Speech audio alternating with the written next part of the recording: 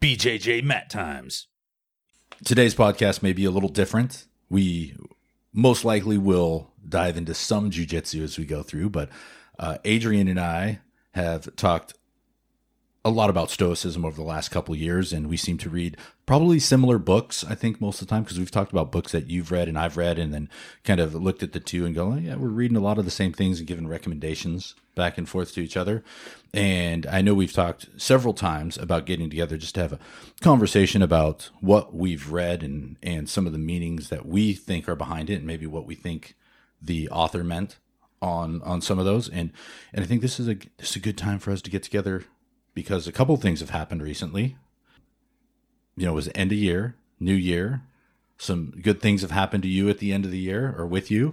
Yep. And you can elaborate on that. So, hey, how did your end of year go? End of 2023 was good for jiu-jitsu wise. You know, talking about jiu-jitsu, I got my purple belt, which was really exciting. Congratulations! Yeah, thank you. I'm super stoked. It's like a whole nother path journey. You know, it's been on my mind for a while, but for me, belts always haven't really been a personal like hindrance or, like my main goal. I just love training so much, like whatever comes. And so I think as I've been progressing and through time, I got my purple belt, and I'm really stoked. Haven't had a chance to train with my purple belt just yet. Been with the holidays and then just coming off of a cold. Hadn't had a chance to get into the gym. But no, I'm super excited. Purple belt, like I said, it's a whole new chapter jiu-jitsu for me. I'm super excited, but I'm sure it'll all be the same. We'll just continue to train, learn new stuff, implement stuff, and continue that journey. So, yeah. Yeah, I think the changing of the belts is an interesting point, because it signifies, like, it shows that a transition has been made, but it really feels no different than the day before, except the pressure you put on yourself now. Yeah, that's true. No, it is. It's just like like you said, a transition, but at the same time, it's like same as yesterday. It's recognition of efforts past. Yeah, and I think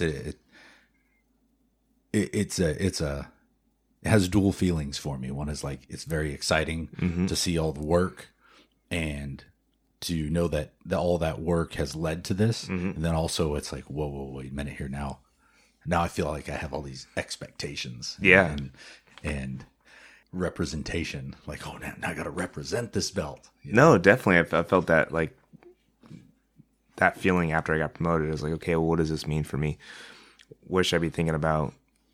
How are the people going to see me? And I had a blue belt for a long time, and I didn't get a lot of stripes in between. And I think I just never really expressed my concern for stripes per se, and, just continue to train and, grow. But again, it's a new chapter, and thinking about what I have to show and how it's going to react and how I'm going to react. But I'm super excited. It's going to be fun. Yeah, I think like when we talk about the stripes and the belts, that for a lot of us that have been training for a long time, it's more about the community. Yeah, and the jiu-jitsu itself than the recognition. It still plays a point in it, and it's warranted when it happens. But I still think that it's one of those things that we tend to focus on less and focus on the moves and the technique more, and then the growth within jiu-jitsu more than the actual recognition piece. Does that make sense? Yeah, no. I mean, now that I'm a purple belt, I don't have to be thinking about trying to get my purple belt. I already got it. So now it's just like, get out there and roll. Yeah. And you don't have to think about warm-ups anymore either. I think I'm how would I say? I'm young, but I am old at the same time. And so warm-ups are very important to me. So I will still show up to warm-ups. And yeah, because if I don't, I definitely feel it. Me too. Same thing. I do warm-ups before the warm-ups. So I don't get injured during the warm-ups. Yeah. Same thing. I always show up 10 minutes early to stretch out a little bit. I'm trying to keep that movement. I know for me, stretching my quads and my abductors are like key for being able to move once I get out there, and also glutes and hamstrings. Yeah. But like those two, the quads and the abductors, right off the bat, are something that I have to get into. No, I think everybody's like, you should know your body, and especially training for me at least this long. You know where your weaknesses are. For me, it's my back, and definitely stretching the hams, stretching, the front of the hips, and just kind of getting limber. And I've been doing a lot of, I think called sun salutations is kind of the context, but, just kind of stretch out the hams, the calves, kind of do some butterfly stretches, warm up the hips, because if you don't, you'll feel it. Got to stretch. Yeah. Before we get kicked off here, so introduce yourself, Adrian. Yeah. My name's Adrian. I've been training jiu-jitsu for probably going on 7-8 years now. Just got my purple belt from Jake. I feel like I'm just a regular guy who tries to get after it when I can. Trying to learn all the time. Always trying to sharpen up. Add some more tools to my tool belt. But that's who I am. Awesome. So when we get started here, some of the topics, and this is what I was thinking about today. Yeah. Because I was reading through Meditations, Marcus Aurelius Meditations, and I think that was a book that you and I talked about quite a bit. And I also read through the Daily Stoic every day, which is a combination of different Stoic philosophy. Yeah. At least to my knowledge, what it is. Because I'm not going to say I'm well versed in any of this. I just read it regularly and try to figure out how it applies to me and what I'm doing. Yeah. And something that I was reading in the rereading, I should say, that I had highlighted from the first time I went through Meditations was like supporters of major schools. Mm-hmm. And this was talking about like Cynics, Stoics, Platonists, and their support for major schools and the preferred focal points of those. And I think this applies to also not just regular or traditional education, but also to even martial arts. Because what it talks about is like preferred, in those schools, preferring to focus on points they share rather than those that separated them. And I think that's key not only for jiu-jitsu, but life in general, is focusing more on commonality than the things that separate us. No, definitely commonality. I think a lot of people get so one-sided, but there's so much overlapping. Like you said, in the Stoics, they talked about different types of schools, different philosophies back in the day. I think it was 80 is kind of the time frame for some of the Stoic stuff. But overlapping, and you think of martial arts, there's this overlap. You look at the UFC now, it's not only just jiu-jitsu. It's not just, I guess you could say, kickboxing and boxing, Muay Thai. It's an overlap. Judo, you have to know all of these things and focus on the commonalities, because when you come to a sport or a competition or UFC fight, you got to be well-rounded. It's the same thing as in life. You got to be well-rounded. You can't just have one philosophy on something. You have to look at it from different angles. So I think that commonality is a tight thread in Stoicism, and it's in a lot of things. And I think unfortunately a lot of people don't see it that way. They think of it as one way. So it's a good little concept. Yeah, and I was thinking, like, when I was thinking about that passage, I think there's a difference between focusing on shared commonality rather than what separates people, and I believe there's a distinct difference between focusing on differences and what separates you. And what I mean by that is so when we judo and jiu-jitsu, mm-hmm. right? They're different. Yep. They're common in martial arts, and there are similar moves between both that I think you can focus on between the two. But the differences between them, when you talk about the differences between them, it helps mold both sides if you understand the differences and you use them to build a better defensive game or a better offensive game. How we do judo moves for takedowns, mm-hmm. and then focus on jiu-jitsu after that. It's a combination of the two. So we understand the differences and also the good points that they both share. Yeah. I don't know. That's just what I was thinking about this morning. Yeah, when I was looking at that. So anyway, on to the next chief task. Yeah, well, I think one of the cool things, we've been talking about this for a while. I think it's been over a year, and we've kind of been, poking at each other like, oh, we should sit down and talk some Stoicism, just the books that we've read. And for me, for books, super odd. I didn't start reading books till I was like 25. Like, I got hit in the face with a bag of bricks. I was like, why am I not reading? here all this stuff I want to learn, and it's just like, it's in books. Like, why learn the hard way when you could just reference something?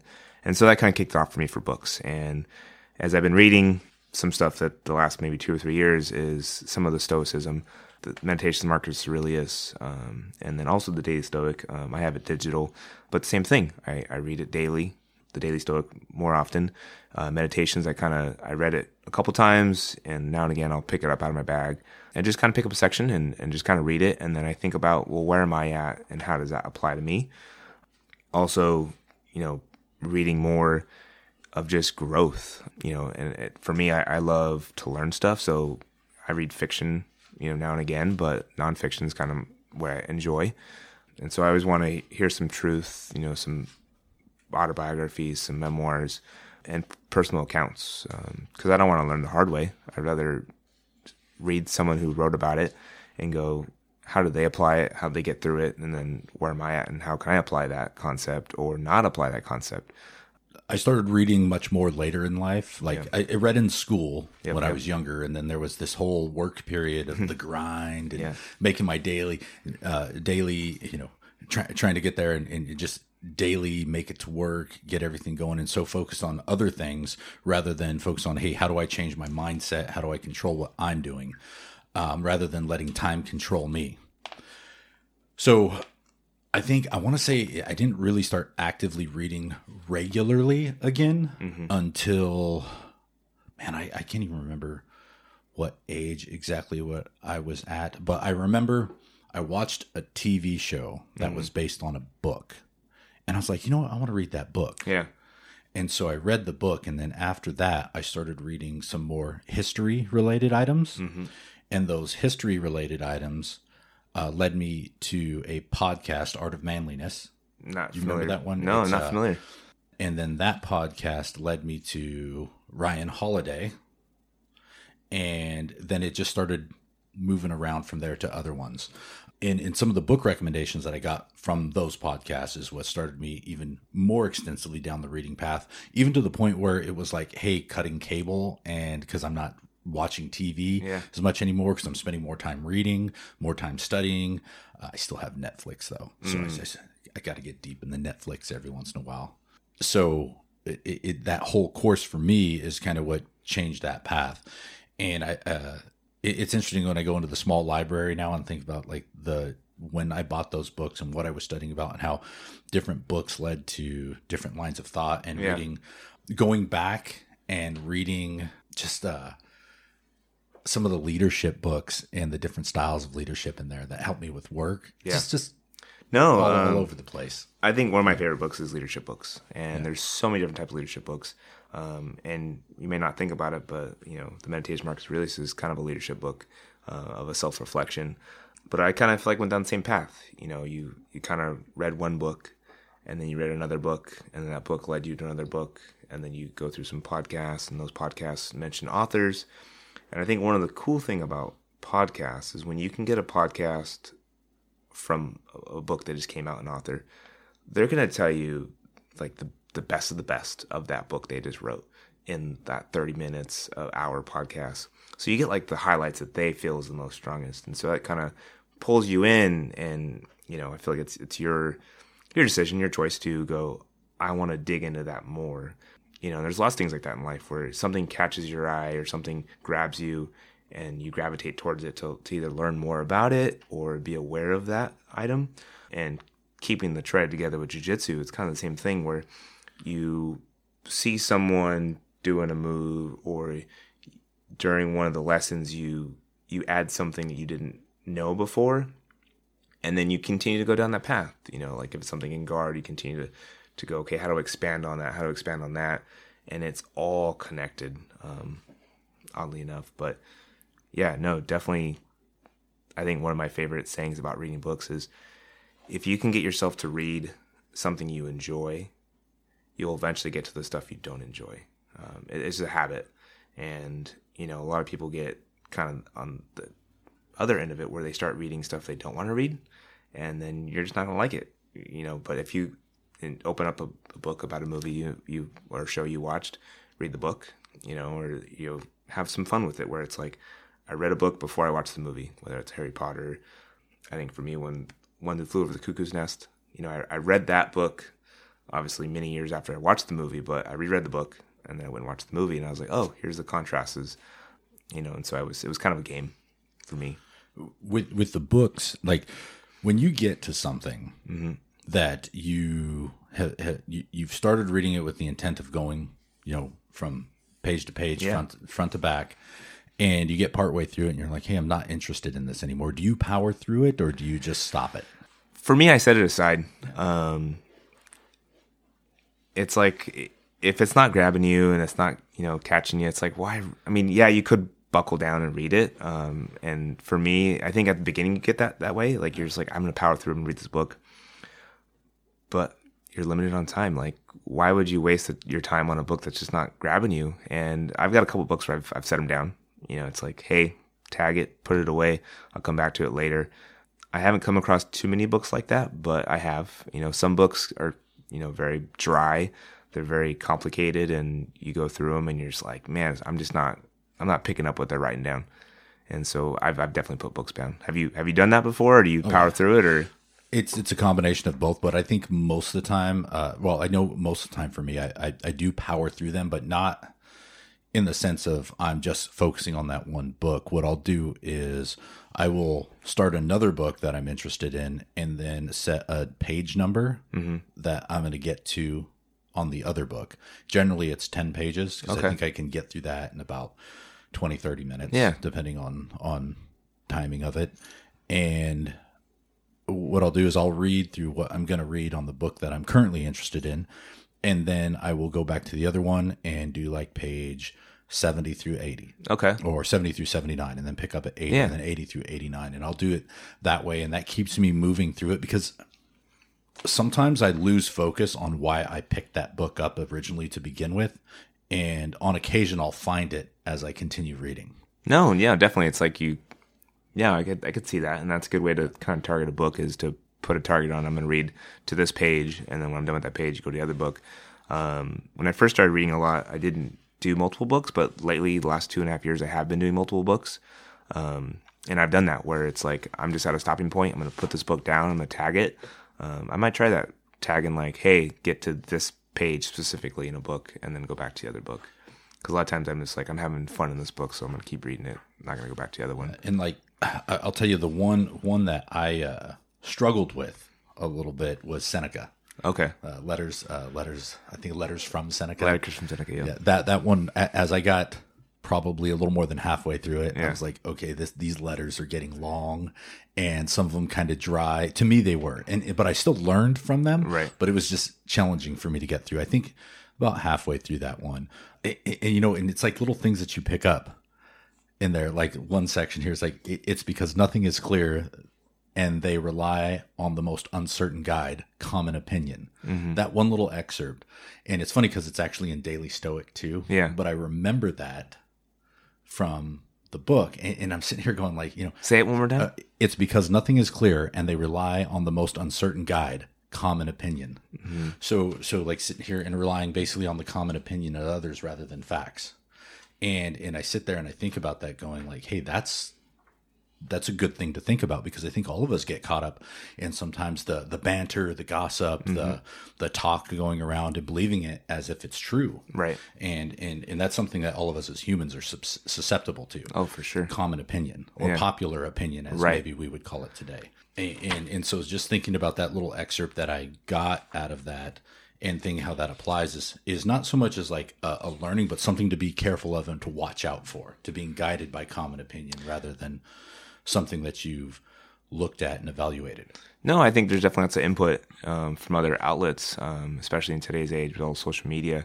People get inspired by so much, and kind of it's like over inspiration, and then you kind of forget what you wanted to do because you're so inspired, and you forget what you wanted to do, and next thing you're doing something different. When it's like, if you stay on your own path, do it for yourself, not for somebody else. Good way to think about it.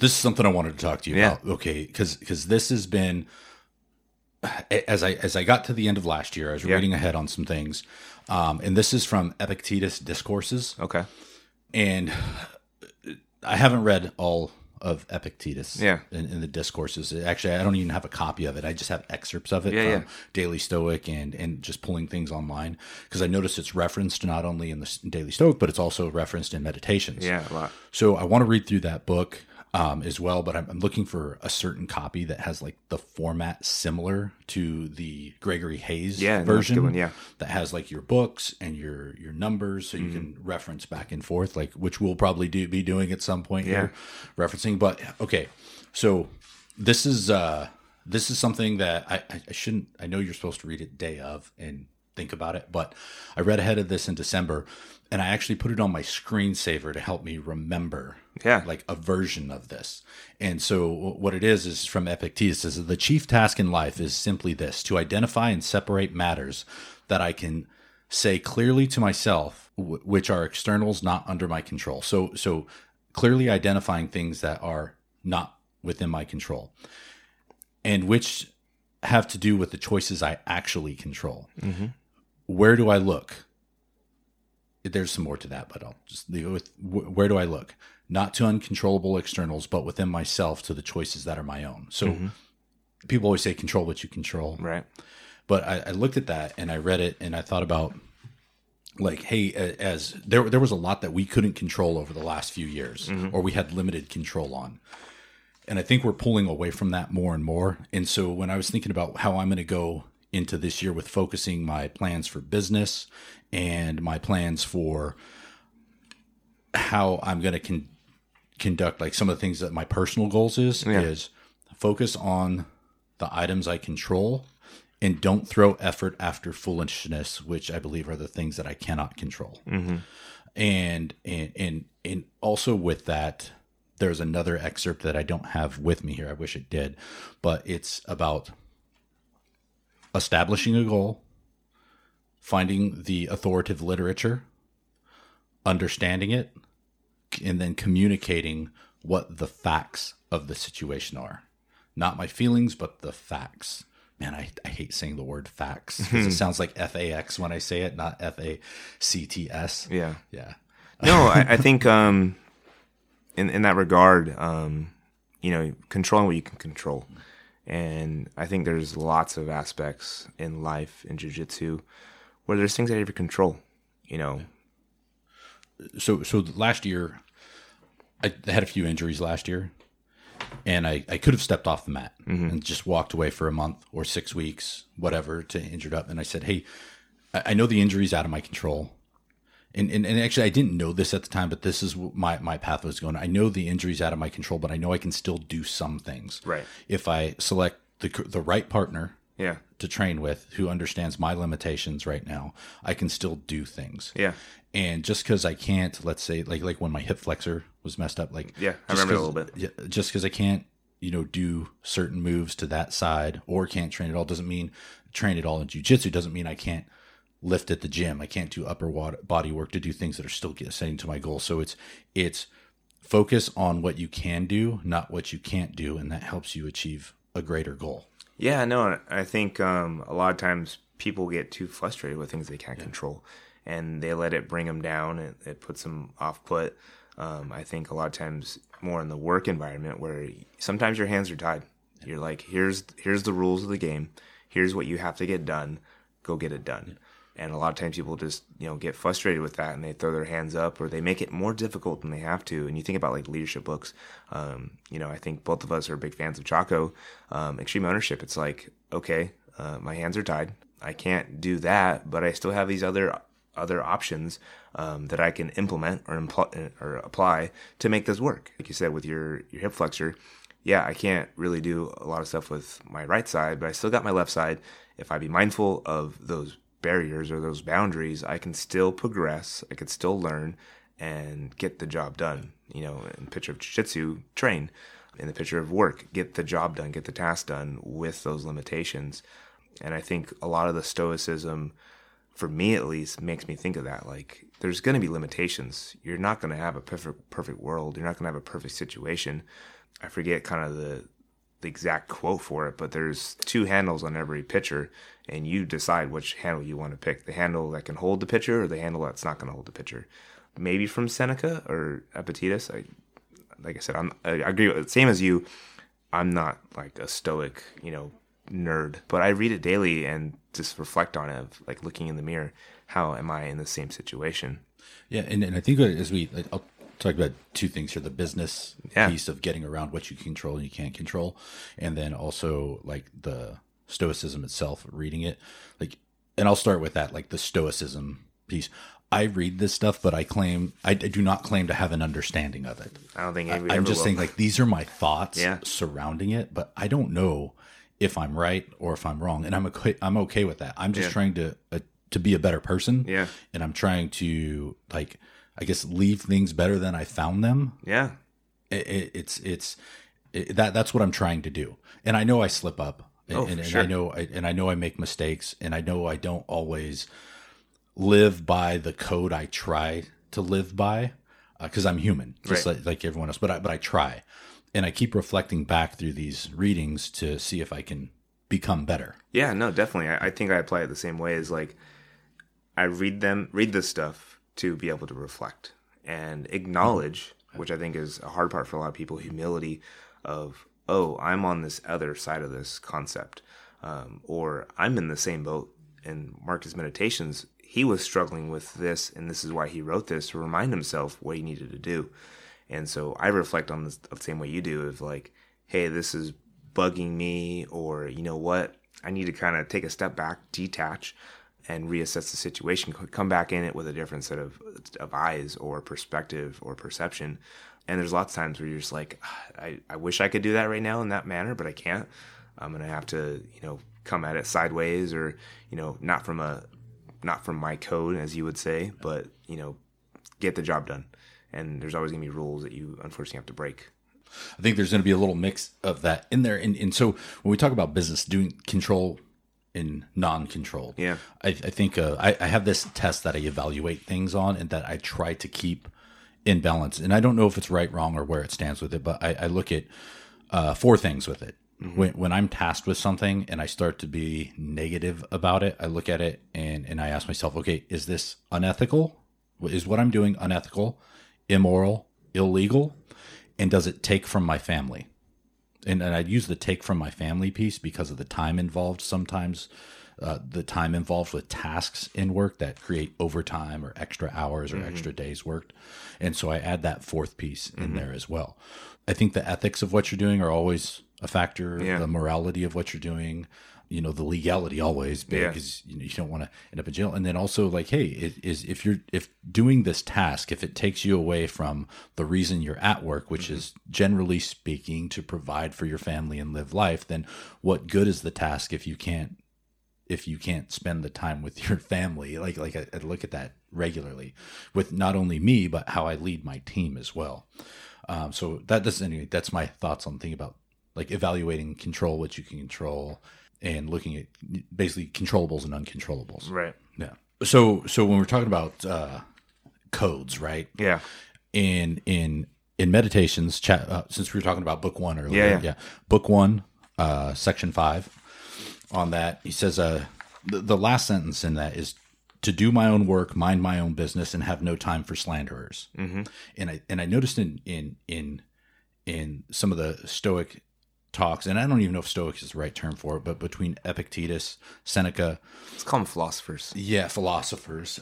They talk a lot about talking ill of others, and I think all of us have this problem from time to time. We get caught up in things, and we talk bad of others, talk bad of ourselves. Yeah. And it's something that I think all of us try to pull away from, the drama. Yeah, the drama. I guess is what we refer to it now. But it's so easy to get caught up in. Yeah, definitely. You see it everywhere. You see it even on TV shows, like the what are they called, the real life TV shows? Reality TV shows. Reality TV shows. Yeah. It seems to be purely based on the drama and the back and forth, and like, hey, what's Sam doing? What's Tom doing? Yeah. What's Wally doing? And so I think, like, doing my own work, minding my own business, and having no time for slanderers, which comes into the not to waste time on nonsense. Yeah, no, I think that's when it comes to wasting time on nonsense. And I think it's so easy in today's age to get wrapped up in the gossip, in the slander. And it's so easy to talk somebody down, but sometimes you don't know what that person's going through or what they're dealing with, and maybe they're just having a bad day. But I think it's very unfortunate that a lot of people don't have their own code or mind their own business, and want to jump on the train of, how do I gossip about somebody?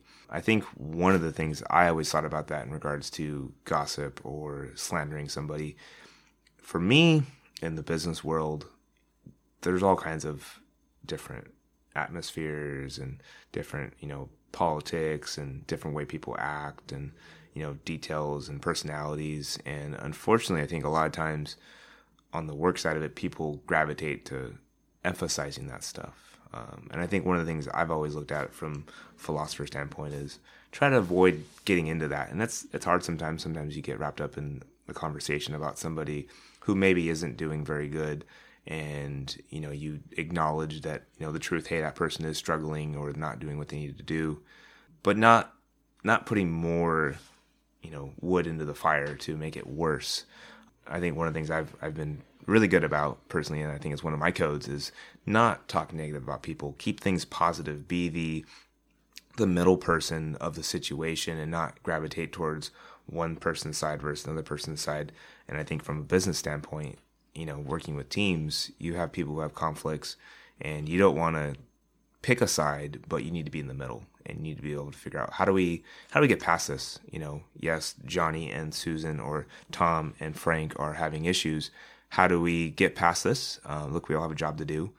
Let's get it done. Let's put, bygones aside, and let's get the job done. Like it's an interesting thing to think about. Like, how do you remove a biased opinion in a situation, remain neutral, and keep that neutrality as more information evolves? So when you have two parties, say at work, who are having some sort of issue with each other, how do you speak candidly? How do you establish facts and distribute? And then when the facts are blurred with feeling, how do you get those feelings communicated properly? And like, because I have situations where people just walk in and they're like, well, this person sucks. Well, why do you feel that way? Why do you feel that they suck? Because sometimes behind that is some real information, right? Like, or a repetitive issue. So I work in more like technical repair, and I think you do as well, right? Like you work like I'm in manufacturing, but my career's been management, and working with different groups and team members, and different departments, and making it all come together. Yeah, and so like when we look at somebody saying, well, this person sucks, and you ask like, well, why do they suck? And you find like, hey, well, when this person is coming behind them at a job site, they're seeing the same issue reoccur. Well, it's like, okay, well, rather than say they suck, why don't we be a little more constructive about them and say, hey, I'm noticing when I'm going behind you at some of the jobs, I'm seeing the same ratio, because for us it'd be like with water dynamics and some changes with that, but it'd be I'm seeing the same ratio off each time. Is your tool calibrated, or are you believing that the measure is different than what we actually need it to be? And I have found that, like, some guys coming in with the pressures, like our static pressures are generally set at 110 psi on a lot of our machinery, and you'll have guys come in and you'll be sitting there and it's the primary is set at 65. Well, that's what the secondary is supposed to be. So it's like, okay, they just have confusion between the primary and secondary. And once you establish that, train, which we've already gone through in training, but sometimes people need refreshers. You gotta have refreshers. You have to reiterate, especially when they don't touch them every day. Right. So I think like once you get past the "you suck" and you start having a candid conversation with actual data behind it, you can maybe resolve something between two people. And I think that's one of the hardest things to do. Is I think one of the hardest things to do is when you have a grievance such as that, to talk to the person directly. And people are like, oh no, it's easy. You just walk up to them and like. Usually I hear that from people who don't have the conversations. Right. Easier said than done. Yes. Because the way you approach it has a lot to do with how they respond. Because if you approach these things and you're the way you say it. So we're at jiu-jitsu, right? And you walk up to somebody and you go, you're doing that wrong. If you walk up and say you're doing that wrong versus walk up and say, hey, try placing your left hand on the shoulder. it's received differently. One is defensive, one is constructive. Yeah. Does that make sense? Yeah, no, definitely. I've always thought about it. It's like, it's not what you say, it's how you say it. Yeah. And a lot of times when there is arguments or, discrepancies between two different people, a lot of times you start off with, okay, tell me how you're feeling. You get through the feelings. Okay, now we're through the feelings. Okay, so what are the facts? What's going on? Measurements aren't right. Communication's not there. Okay, well, did you let that person know what communications you're not getting or what communications you expected? And then, a lot of times it's like, well, that's their job. Well, yes, but it's also your job to communicate when something is off. And if you come into a project and the measurements are off, acknowledge it and say, hey, I noticed this measurement's off. Is there anything upstream that could be causing this? Hey, operator, are you familiar with, this results? It looks like we're under our percentage. Is your equipment calibrated?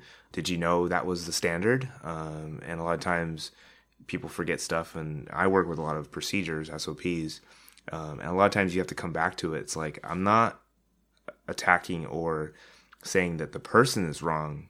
The procedures are not being followed, or they're not known. And so I think one of the perks I've learned over the years is procedures are very, very important. And there's some struggles to them, but let's document what we need to do and do what we said we're going to do. And sometimes they're like, oh, shoot, I didn't know that was actually a primary number. I thought that was a secondary number. So I was just applying the secondary, and none the wiser. You keep on moving forward. Or, oh, I didn't know that was the type of information you wanted, so I didn't give it to you. And sometimes it's communicating forwards and backwards of, hey, you shared some information. It was helpful, but it would have been even more helpful if you could take the extra time just to add a little bit more of this specifically in this scenario. If you had a big report and, at the end of the report is your percentages for the end of phase 1, hey, can you bring that to the top of the report? When person 2 comes in, that should be the first thing they see. Oh, tools were calibrated, percentages was set at this, and that way you're not wasting your time going into step 2 and be like, oh, shoot, that wasn't done right, and I think for me in the manufacturing world, because that's what I do, is there's lots of, manufacturing principles, just like there's jujitsu principles and basics that need to be followed down the line. And, if you get something incorrectly made in phase 1 and it goes to phase 2, it kind of just compounds. But if you don't have the right systems in place to catch the incorrections in phase 2, it ends up always in the line done incorrectly. And sometimes you can correct it and fix it, in manufacturing, there's repairs or rework, but there are some things that can't be reworked and they got to be scrapped. But yeah, that personality of finding an issue and like, how do we figure out what's going on? And a lot of people say, oh, just go talk to that person. Like you said, it's not always that easy because everybody perceives things differently. You can go to somebody, like you said, and say, hey, you didn't do your job right on phase 1. Phase 2 is struggling now. You could go, hey, we didn't get good readings on phase 1. Phase 2 is having a hard time getting everything dialed in. They're having to pick up the slack. Is there something on your end that you are aware of that needs to be communicated? When I think about the communication piece, there's this one, and I'm going to change it up. And so I believe I know the actual quote, but I won't actually quote it because I think under most circumstances it needs to be softened a little bit. Yeah. But do not attribute to malice, which you can attribute to not knowing. Mm-hmm.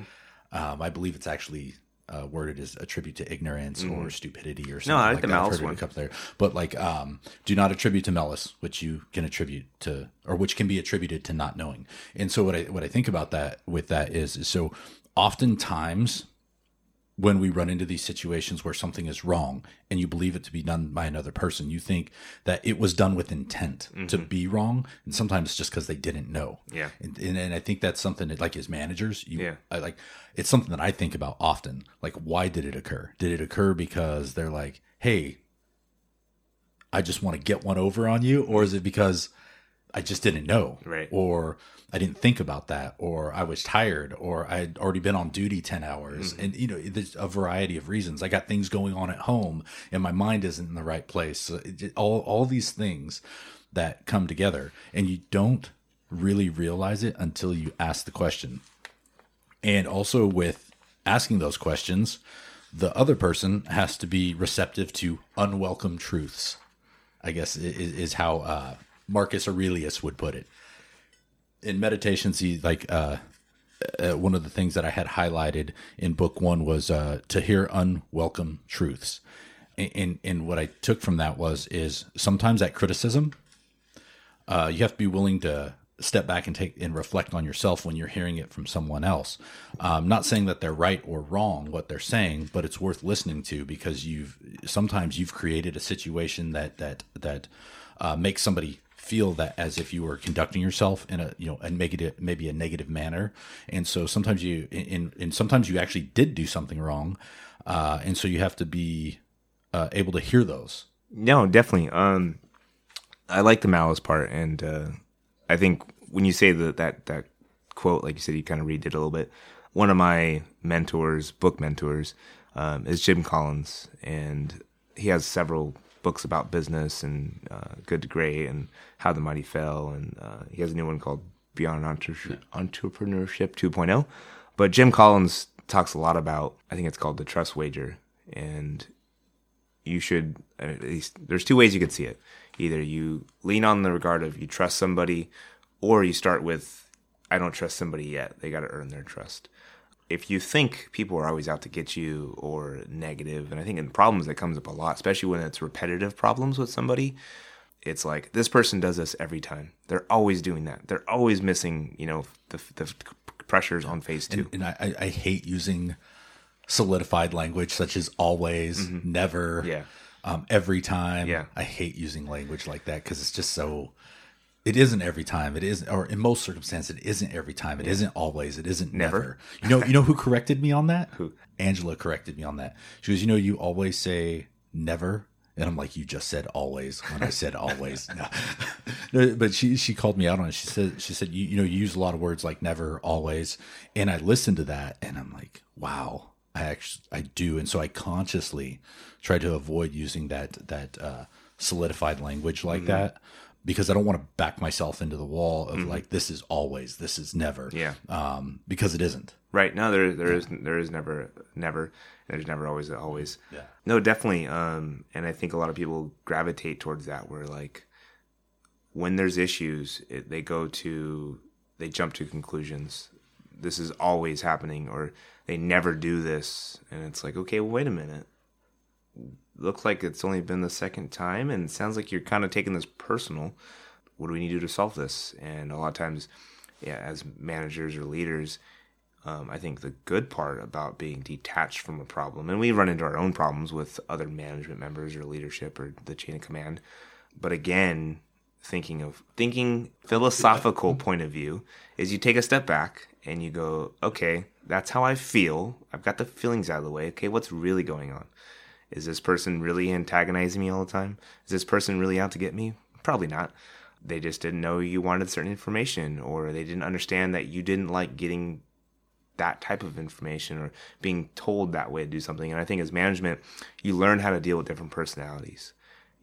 Having a team, you understand who you got to be a little sensitive to, who you got to be direct with. They want like the hardcore, here's punch in the face, here's what we need to do.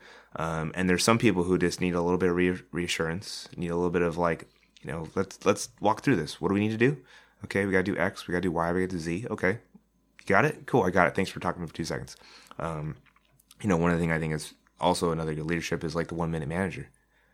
I don't know if you ever read that book. I have not. Oh, you should check it out. It's like a good, an hour read, super short, but it's just like the fundamentals of like, how do you manage somebody without having to tell them what they need to do? And a lot of times, management, you just need someone to bounce something off of. Hey, this is what's going on. This is what's struggling me, and you're like, oh, did you think about reaching out to Susan? She's got all that type of information.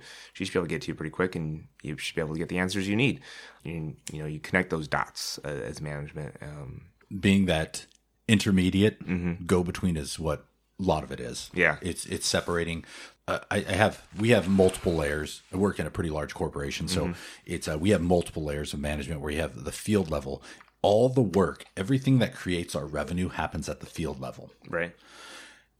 Then you have us in the operation side who look at, evaluate the metrics, look at what's needed for what the teams need on the ground to get the job done. And then you have the the next level up there who basically managers. Yeah. Look at analytics maybe a lot more in depth than what we do, and also they're on like the planning side of like, hey, what the future is, and I can't remember the exact breakdown of it that we think like in corporate structure, but you have the I always call it the dreamers, the ones who come up with all the stuff that the team on the front line is going to do, and then you have me and other people who are in this weird middle section who are the ones who actually have to create the plans of execution. Right. No, and definitely. How to get it. And so being that in-between person and understanding how to talk to maybe the executive and director levels, and then how to translate that information down to the front line, it's a task. Like understanding how to talk, I would say how to talk across the levels of management, and also generational. Yeah. Okay. Because there is a huge difference between teams who are 20 years old and teams who are 60 years old. Mm-hmm, mm-hmm. And I talk about this. I talked to, this was years ago. I talked to a lady, and I don't recall her name off the top of my head, but she was doing a talk called Managing Across the Generations. Mm-hmm. And it was very insightful. Yeah. And I talked to her a bit about my team and how it's different. The technological base is different, which is not an absolute, because some of my best technological base technicians are are some of our older team. Yeah. And like it's just all over. Yeah. Right. It's just like all over. And so you would think that, the younger generations would be more technologically savvy, but that's not always the case. No, it's not. Because I say it's a willingness to learn and a little bit of curiosity that makes the difference. No, it does. I think, yeah. Yeah. Having that willingness to learn and get better and being curious about what we're doing has a lot to do with success. Right. No, so 2 points I was thinking of when you talked about, the different type of people you work with and the way that you communicate to those, generations, and especially being, you said a dreamer person at the higher up of the, what is it, like 30,000 feet, you're looking down, seeing what's going on, see what's moving on. See the squares in the circles. And then you got the next team that's at 10,000 feet, and they see, they see the buildings, and they see the, baseball fields, and they see the roads, and then you got the ground guys at ground zero who are doing the work, putting in the time, doing the labor. And I think from a management standpoint, made me think of Peter Drucker, the knowledge worker. And the knowledge worker has to be able to implement plans, come up with the execution, and communicate it. Oh, that sounds nice. Yeah, this is nice, dude. I almost rode my bike today. Yeah. I almost did. And I was like, I got my backpack. And then I was like, let's take the truck. Yeah. But, we're like dogs, Harley driving down the road. You're like, look, you're like, mine. Me. Yeah. But yeah, the knowledge worker.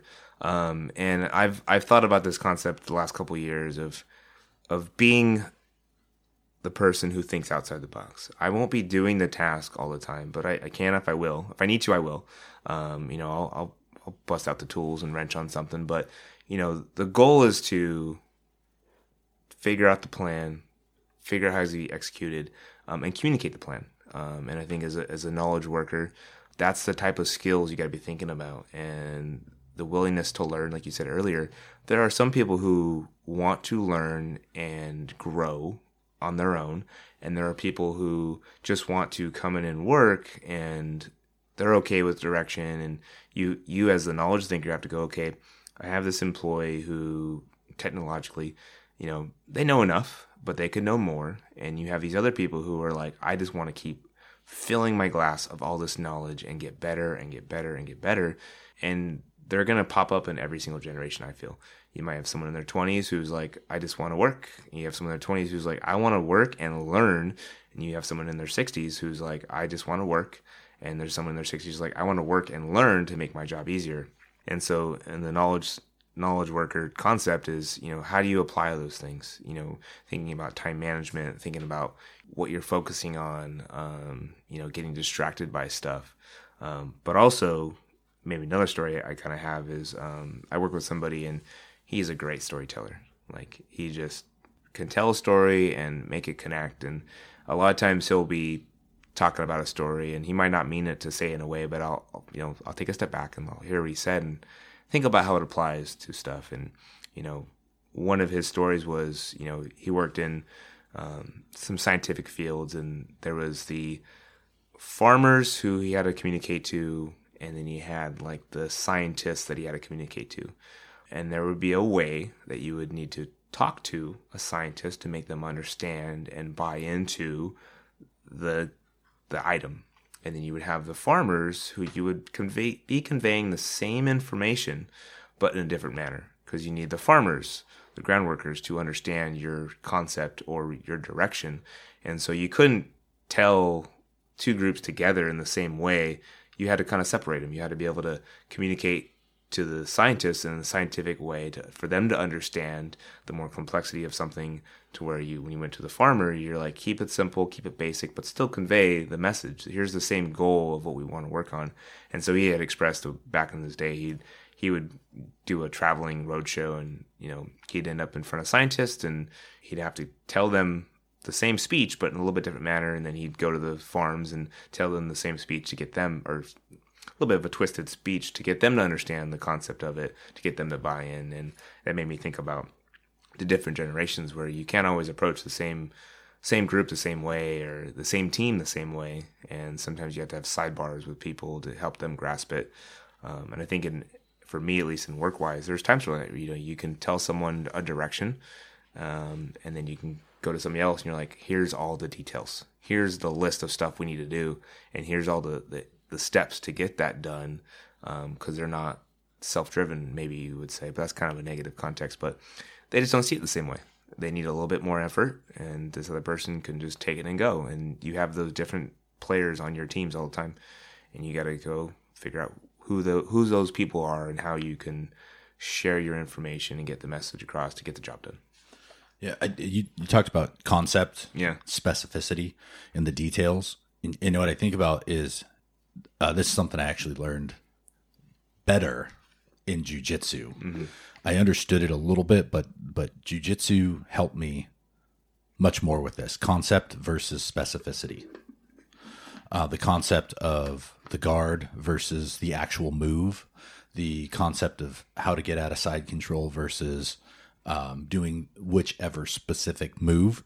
And those are things that I think about, like the frame, the bridging, the hip escape, because I always go back to that, like frames, bridging and hip escaping. I think it's like the base.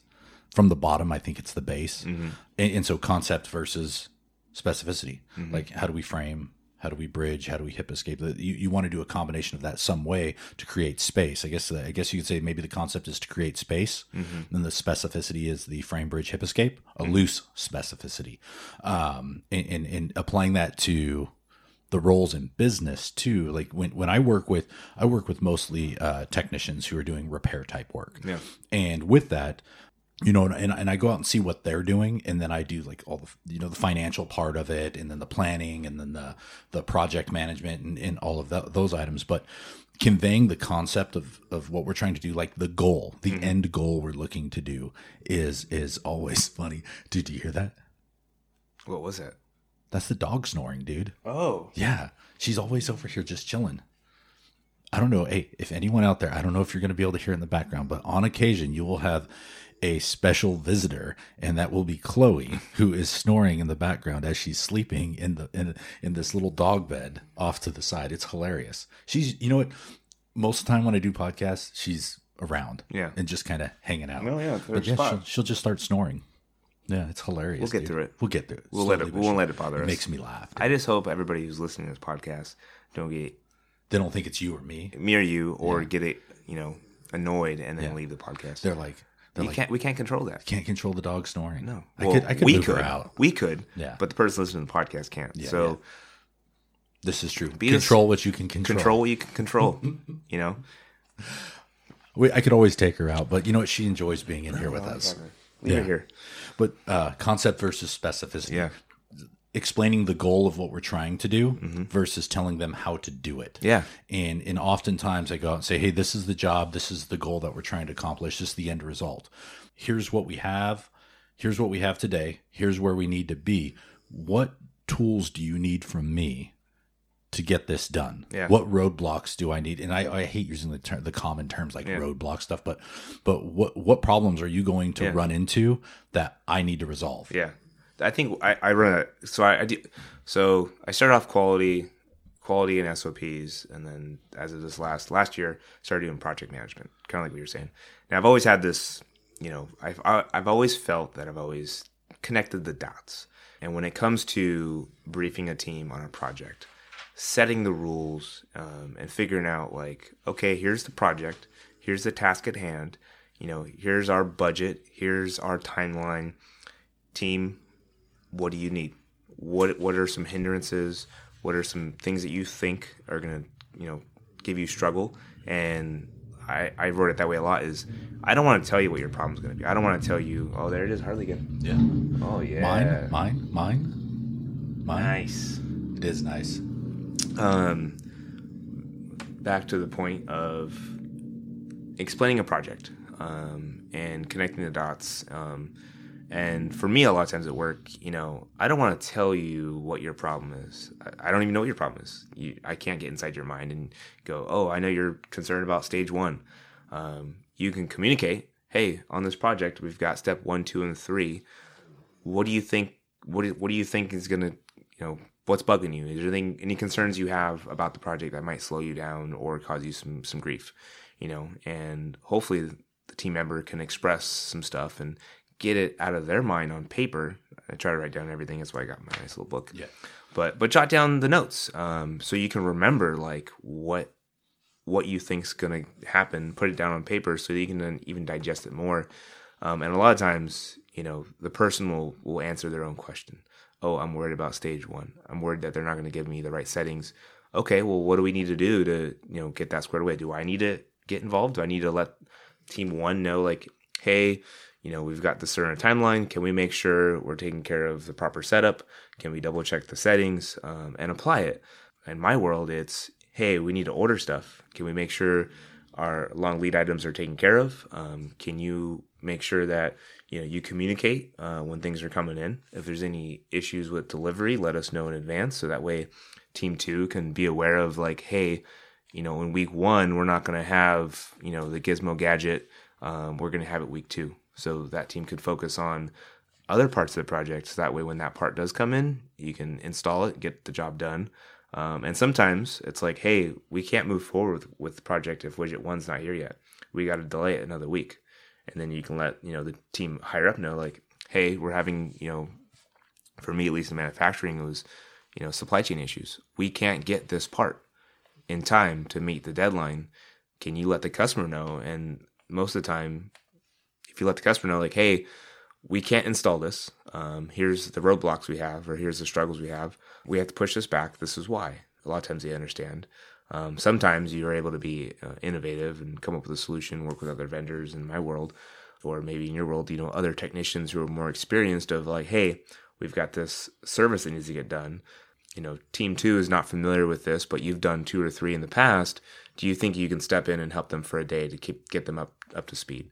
But I think connecting those dots as a project management or even just leadership, sometimes it's projects, sometimes it's simple tasks, sometimes it's interdepartment communication, and you have to take a step back. And I think as management and having, a way to detach, have the experience, and it doesn't always work, but at least you can apply some fundamentals of, you focus on communication, focus on the bridge, the bump, the frames, the shrimps, the communication, the timelines, all that stuff in management that you have to be mindful of to get the specificities, to get the job done. And then there's those concepts that you follow to get there.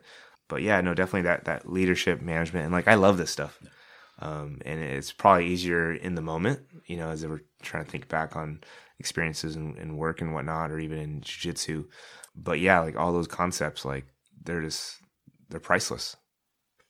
I was thinking about the whole scenario there. 3 things came to mind: critical versus non-critical, solution versus problem, and then designed intention versus what we can do. Mm-hmm. And when I think about critical versus non-critical, when I'm starting a project, we know, like from the beginning, when we talk about what the goals that we're trying to achieve are, usually up front, we find certain problems that are going to happen, and we have to establish whether they're critical issues or non-critical issues. And I kind of put that between like things that would be nice to do's versus must haves, and solutions, problems. So critical versus non-critical, then solutions and problems. Now, do you ever experience this? And this is where I think about myself and my own negativity going into a situation, is because I look at projects too, and I'm like, sometimes I'm sitting there and I'm going like, what are these people thinking? Because we all get there sometimes. Deadlines? Right? Deadlines, like total Budgets? projects in themselves. Like when you look at staffing, you look at parts availability, you look at all kinds of different things, right? So I look at solution problem too. Yeah. So can we create a workaround and solution for it, for whatever issue we're coming up to? And also, are we the people that create a problem for every solution? Do you know what I'm talking about with that? Yeah, no, definitely. Are we the problem solvers? Yeah. Are we making it too easy? Are we spoon feeding? That, but also like every time we have a solution or the team has a solution, is there somebody who's coming up and creating another problem to that solution rather than focusing on the goal? No, I think, you can either be a half full or half empty kind of person. Yeah, that's somebody comes up with a solution, and then you get someone who's like, "Oh, we can't do that because of this. We can't do this because of this." Hey, let's just put this on the table. Here's the goal. Here's the target. Let's put our heads together. Let's put our best foot forward and make this happen. And there are people who are negative, and I think one of the positive traits I feel, looking in the mirror of how I approach things, is a half full kind of person. I lean on the balance of trust. I trust people. I don't start with a negative, don't trust people, but I lean on trust. I lean on positivity, and I'm the quote unquote go lucky guy, because you have to be. If you just come to a solution and it's just like problem after problem after problem, are we going to do this the easy way or the hard way? Oh, we can't do that because we don't have the manpower. Okay, well, what needs to pivot? Oh, because, Tom and Susie are out this week. Okay, well, what else can we do? Can we pull from somewhere else? Or, you could fight the solution the whole way through.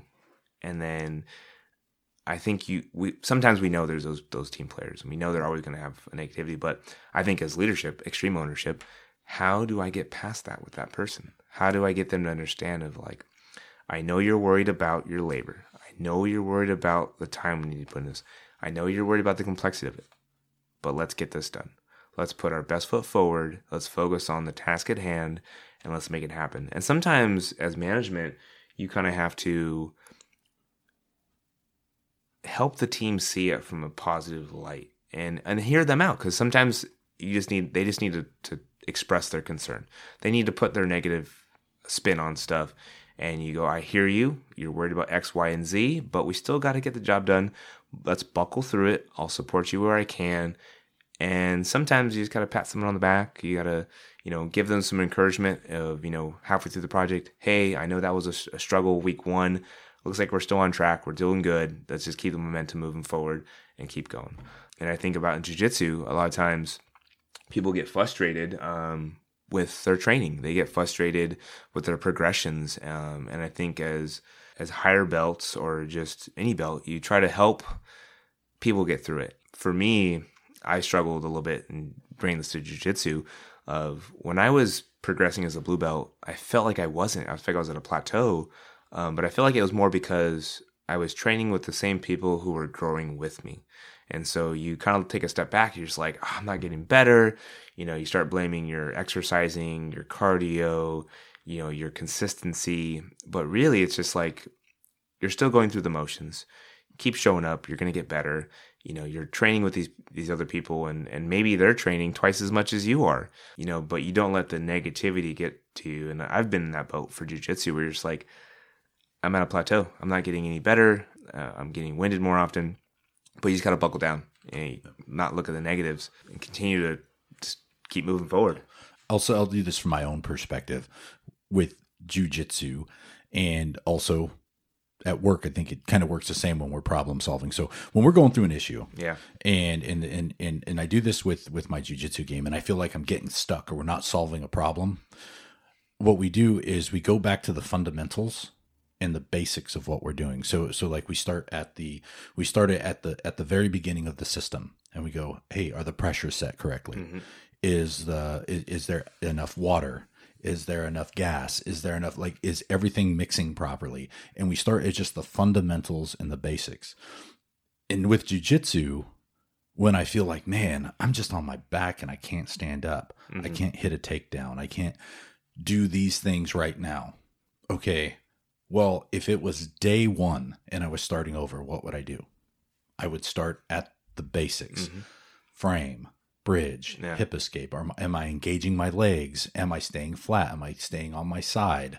These little things. And sometimes you realize, hey, wait, I'm letting my shoulders go flat. Mm-hmm. I am not on my side. I'm missing one of the basics, just like building a house. Yeah. You have to have the foundation. Foundation has to be strong. And you've heard me say it a million times. Say it one more time. The best do the basics better. All right. I want to jump on that because I actually wrote something down. And so let's tag that. Okay. Say it one more time. The best do the basics better. And we'll stop there for a second. Let's take a break. Yeah. And then we'll pick up at the best do the basics better. Hey everyone, this will be a 2-part episode. To continue following along with this conversation, please find episode 56 at BJJ Mat Times. BJJ Mat Times.